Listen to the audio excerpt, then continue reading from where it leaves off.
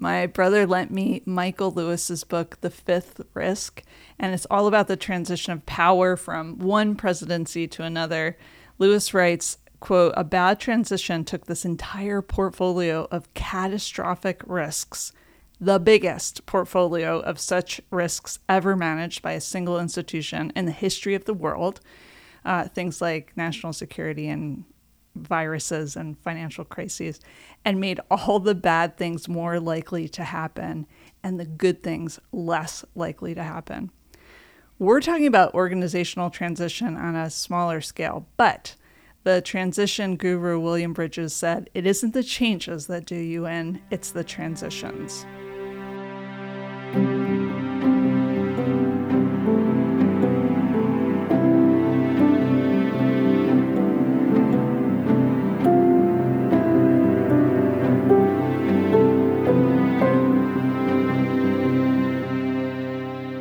Welcome to The Behaviorist with Work Wisdom, where we help you adopt high-performing mindsets, behaviors, communication, and culture. I'm your host, Sarah Colantonio.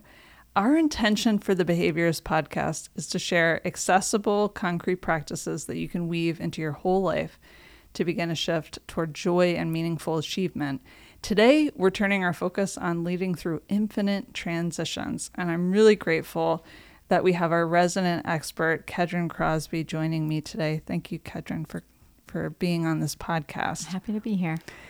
We've been talking so much about transitions at Work Wisdom. So when I was reading the Lewis book, I was struck by the extreme example of really a failed transition when Obama left and Trump became president. Lewis talked about all these departments sitting around waiting for the new crop of public servants to come in and learn what was what, and no one came. And he talks about, of course, the danger of that, how frightening that was. Hopefully, we're not at that level of risk when we talk about transitions, but it did make me think about this topic and how important it is. So today, that's what we want to explore. And my first question to you is, why are you so interested in this topic of leading through transitions? I think leaders increasingly are being asked to lead transitions, one on top of the other. So it's not sequenced where there's a space to breathe between transitions, but it's more like multi-dimensional chess. Yeah. I think at one point I thought it was like waves, but then I thought, well, only one wave comes at a time. Mm-hmm. And you can have many transitions happening simultaneously in an organization. So as the speed of change quickens, I think the role of the leader really requires a capability around how to manage transitions.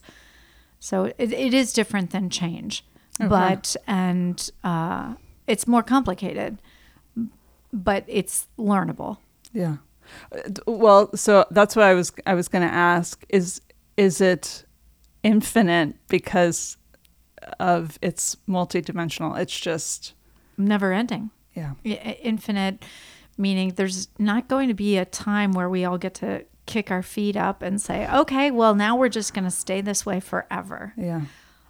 I don't think any organization that has that perspective is going to last very long. Yeah. You know, we, because of a lot of things, including the internet, we can have more disruptions. And so disruptions happen faster where someone will come along and essentially replicate your business model and do it for less money and make it more accessible. And so leaders have to always be on their toes, thinking about how do we disrupt ourselves and transition, adopt new software, think about technology, think about new ways of organizing teamwork, think about what winning is differently, think about how to interface with our clients and customers differently. So it's just constant change. Yeah. You mentioned too this idea of it is managing through transition is different than change. What do you mean by that? How is it different? Yeah, so a change is situational and a point in time. Okay. So, one day we have a certain job, the next day we have a different job. One day we live in a certain house, the next day we live in a different house. That's change. One day we're single, the next day we're married. Those are changes. And they actually put their focus on the result. A transition is a psychological process wherein you're letting go of the past and then you're moving through a time where you're not totally sure what the other side is going to look like. And then the third part is the new beginning, where you finally adopted this new identity. With this, whether it's a new job or a new marital status. We really can't make changes that stick if we don't manage the human psychological part of change, which is helping teams and organizations let go of who we used to be and how we used to do it, and then move through this period where we're not totally sure what we're going to look like on the other side, and then finally get to this place of enthusiasm and excitement and owning it with our new identity. So it's not so much that people are resistant to change, it's that they're resistant to transition because it's hard. Psychology, it's hard to mentally get there. Yeah, they don't want to let go of their past identity. Usually there was something about that past identity, what used to be, that benefited them. Maybe it was just simply that, well, I was really good at DOS. I was kind of amazing at DOS. I don't know if our listeners are old enough to know what I'm talking about, but and now I have to learn about, Word. That stinks, because I was kind of amazing at HTTP, whatever it was. That does remind me of when, and this is pre-pandemic, where we transitioned to Google Suite. Mm-hmm. And I don't remember if I said anything, but in my head, I was just like, oh, this is such a pain. Mm-hmm. This is so hard. Mm-hmm. And I'm really glad that we did it. Yeah. But it was psychologically, it was hard to, now I felt like I had to learn this new thing, and otherwise it wasn't going to work. And let's just keep printing things out on paper forever and now having filing cabinets. Yeah. Oh my gosh. You got to do it. Okay. So, and also that's a great example of how, if we hadn't done that, oh my goodness, it would have been a tragedy.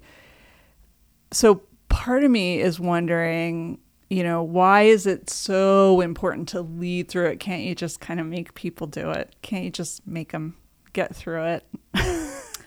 Well, most mergers and acquisitions, they fail because people are resistant to assimilating. They're resistant to accepting this new identity of this new configuration, this new larger organization. So the reason why leaders need to become really skillful at managing transitions is if they want to change, they want to evolve, they need to become skillful at shepherding, midwifing, helping people let go of the past, float through the air. It's like trapeze bars. Yeah. How do we let go of the one trapeze bar that we felt like that was keeping us from death, right? we were white knuckling onto that one trapeze bar. Yeah. But something came along. There was some reason we had to let go of that.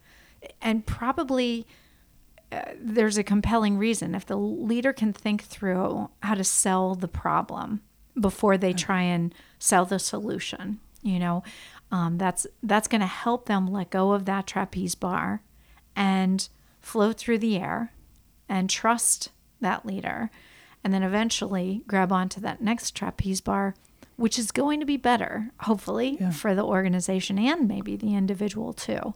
But it's scary. Yeah. Those three parts of the transition. So as a leader, what can they do to kind of navigate their team through the letting go? Like what should a leader pay attention to? Yeah.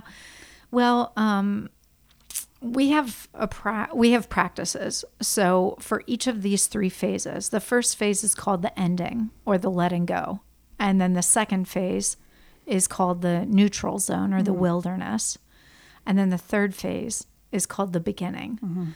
And what happens is productivity starts to decline at the beginning of the ending. At the beginning of the end. So we become slower. We're talking a lot about the change itself and our feelings about it. Emotions. There are certain emotions that are normal during the ending. Usually, something like shock or maybe denial, sometimes even anger during the ending. We're not going to do it that way anymore. Yeah. And so there's a lot of those emotions. Then in that middle zone, there's more like frustration or confusion, sometimes apathy. And so productivity is plummeting there. And then that third phase, if we can get them through that, I think Mike McKenna used to call it the trough of despair, that bottom U. And we can get them up and excited about the new beginning. That's where they're starting to feel energy and excitement and enthusiasm and team spirit for that new beginning. So, so there are things that you can do in each of those three zones. We've got maybe 10 or 12 tactics that leaders can take during each of those three phases. A popular one in the ending is to honor the ending. Yeah. Our friend Jill Kozer has taken us up on that idea of have a sheet cake for that ending, maybe multiple sheet cakes, to say, you know what, it was great that we used whatever, that we lived in that little Grist building office. Yeah. It was great that we stayed here. Yeah.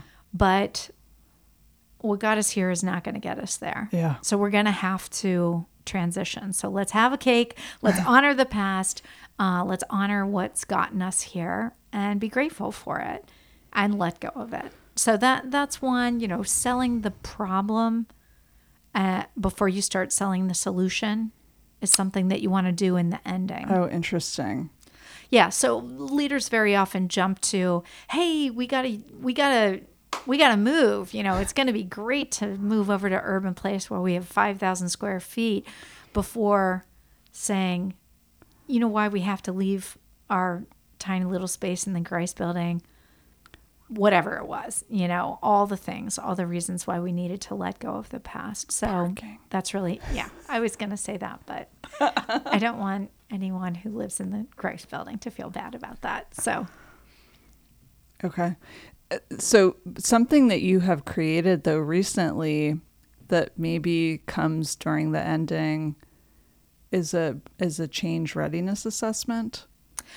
Actually, it's different than a change readiness assessment. It's a transition readiness assessment. So there are all kinds of certifications that you can get in change readiness, and that is more like a project management way of managing change. Prosky and there's other groups that have help leaders manage change, and it's like project management. Whereas transition readiness is to assess how likely it is that if we move through a transition, that the team will be open to it, that they're going to trust leadership to take them to that unknown place. So yes, we have a work wisdom constructive assessment that's about transition readiness. So you can use it with a team to try and gauge what do we need to do so that we're more likely to make it through this transition successfully. And it can point to maybe how do we need to build trust, or in what ways do we need to build trust, or do we need to behave in a way that's more congruent so that the team feels like we're more likely to follow through on our promises? Yeah. Because I would imagine it would be wonderful to know too during a transition if there was a good number of people, like the majority of the team was pretty positive about it. Yeah. That would make such a difference. And maybe it wouldn't be everybody, because statistically that would probably be hard to get. But at least if you knew the majority of the team was like, yeah, we're ready for this. Well, I think that's also part of maybe a different discussion, which is how do you shape a culture that's open to perpetual transition? Yeah. So using the competing values framework, we think of adhocracies, and they are highly flexible and they are very market driven. So they are, you would have a high likelihood that the majority of the people taking that transition readiness assessment would be here for it. Yeah. All in, let's go, because we want to keep moving, keep creating, keep running things up the flagpole and throwing stuff at walls. Yeah. So what are some other things that we should know as leaders to lead through transition that you found has been helpful to kind of get through the hardship of the letting go, and then the messy middle part, that the trough of despair, as Mike calls it? Yeah, I think some of it is just really understanding that uncertainty is very stressful for people. And so the way we've evolved is that we have this certainty bias, that we are biased towards certainty. And so we have, we fight, we flight, when there's uncertainty. So knowing what's normal and really equipping people to manage their stress as much as possible. So recognizing that we have selfish brain, that when we are going through uncertainty or we have chronic uncertainty, our brain works so hard to minimize that uncertainty by telling stories and trying to make lists. And so it leaches energy from the rest of our bodies. Oh my gosh. I know. And it's a thing, and it's called selfish brain. And so all kinds of problems happen as a result of it. So if we're going to be leading highly flexible teams that are open to transition, making sure that they have comfort with how they manage their own stress. Yeah. So what are the mindfulness practices that they have? How are they maybe microdosing, building a tolerance for transition and uncertainty, and lots of other practices, the inner circle, outer circle. What can we change here? Or what can we control here? And that goes in the inner circle. And what's in the outer circle, that which we can't control. And then we let that go. And we put our energy on that which we can control. So also things just like sleep and nutrition and, so managing stress, I think, is really important. Adopting some mindsets that will help people move through transition. Yeah. So I love all of Nathan Furr's work around the uncertainty doesn't have to be our undoing. Yeah. And so leaders who use certain frames for periods of transition have much greater success. So he talks a lot about the learning frame. How can we take this transition and say, what does it have to teach us? How is this our teacher? This crisis or this uncertainty that came up, the game frame. How do we take our strengths and deploy them so we win? The gratitude frame, the randomness frame, which is not my favorite, but that's because of who I am, and the hero frame. So how as leaders do we take these frames and use them with our teams so they have more success. And then there's some other work by Heidi Grant that I think is really important, some neuroscience around when we lead through periods of uncertainty. What are the 3 things we can do that can help our teams stay open to the uncertainty, keep moving, stay motivated, things like realistic optimism and lifting up to higher levels of construal, where we are talking not about what's on the to-do list and the spreadsheet, but why is this meaningful? Yeah. Why is this important? And candor. So those are a couple of other tools I would encourage leaders to put in their toolbox if they're going to be skillful at managing infinite transitions. I think that it sounds like the overarching mindset is to remember that through these transitions, our growth and wisdom and even meaning and joy comes from the struggle, from the resistance. Would you agree? I do think that growth is in the struggle. Yeah. I do think growth is in the struggle. So it worries me a little bit when people come to me and say, how can we, hotwire this? Yeah. How can we numb out so that we don't have as much pain? And I'm like, gosh, I actually think that the growing happens in the hard times together, especially. We do know that from transition management. Intra-group cohesion grows in those foxholes during those hard times. So I mean, nobody likes pain, but let's not numb out. Let's be mindful of it and stay present to it and move through it and think about how is this helping us? Yeah. There's some, to me, comfort in knowing, okay, this is normal. It's normal to have a hard time letting go of this identity.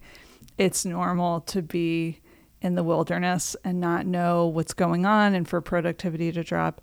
And then it's normal to start to move out of that too. So even just knowing the process, even knowing what is typical, it's comforting. It's like, it's okay. It's going to pass. It's the weather. It's just part of what happens. And I think leaders are wise to expect those emotions, but also even budget for the, as Mike McKenna would say, trough of despair in terms of productivity, knowing time-wise, maybe even money-wise, that we're going to have a little bit of a blip in our productivity while people are wrestling these new ideas to the ground. We're going through that forming, we're getting through the storming, we're getting to the norming, we're getting our SOPs down, how we communicate, all of that. So it takes a minute. Yeah. But we're wise to plan for it. Yeah. Okay. Thank you for talking through that. I'm really grateful to you for being part of this movement of helping others in the workplace enhance their individual and collective team performance. Thank you, listeners, for downloading The Behaviorist. We hope you'll subscribe. Please reach out to us through our website, workwisdomllc.com, where you can enjoy Work Wisdom press and productions, ask questions, and give suggestions of topics you'd like us to explore in future episodes. As is our custom, we'll leave you with a quote. This is from John Allen Paulos. He's a Temple University mathematics professor. He says, "Uncertainty is the only certainty there is, and knowing how to live with insecurity is the only security."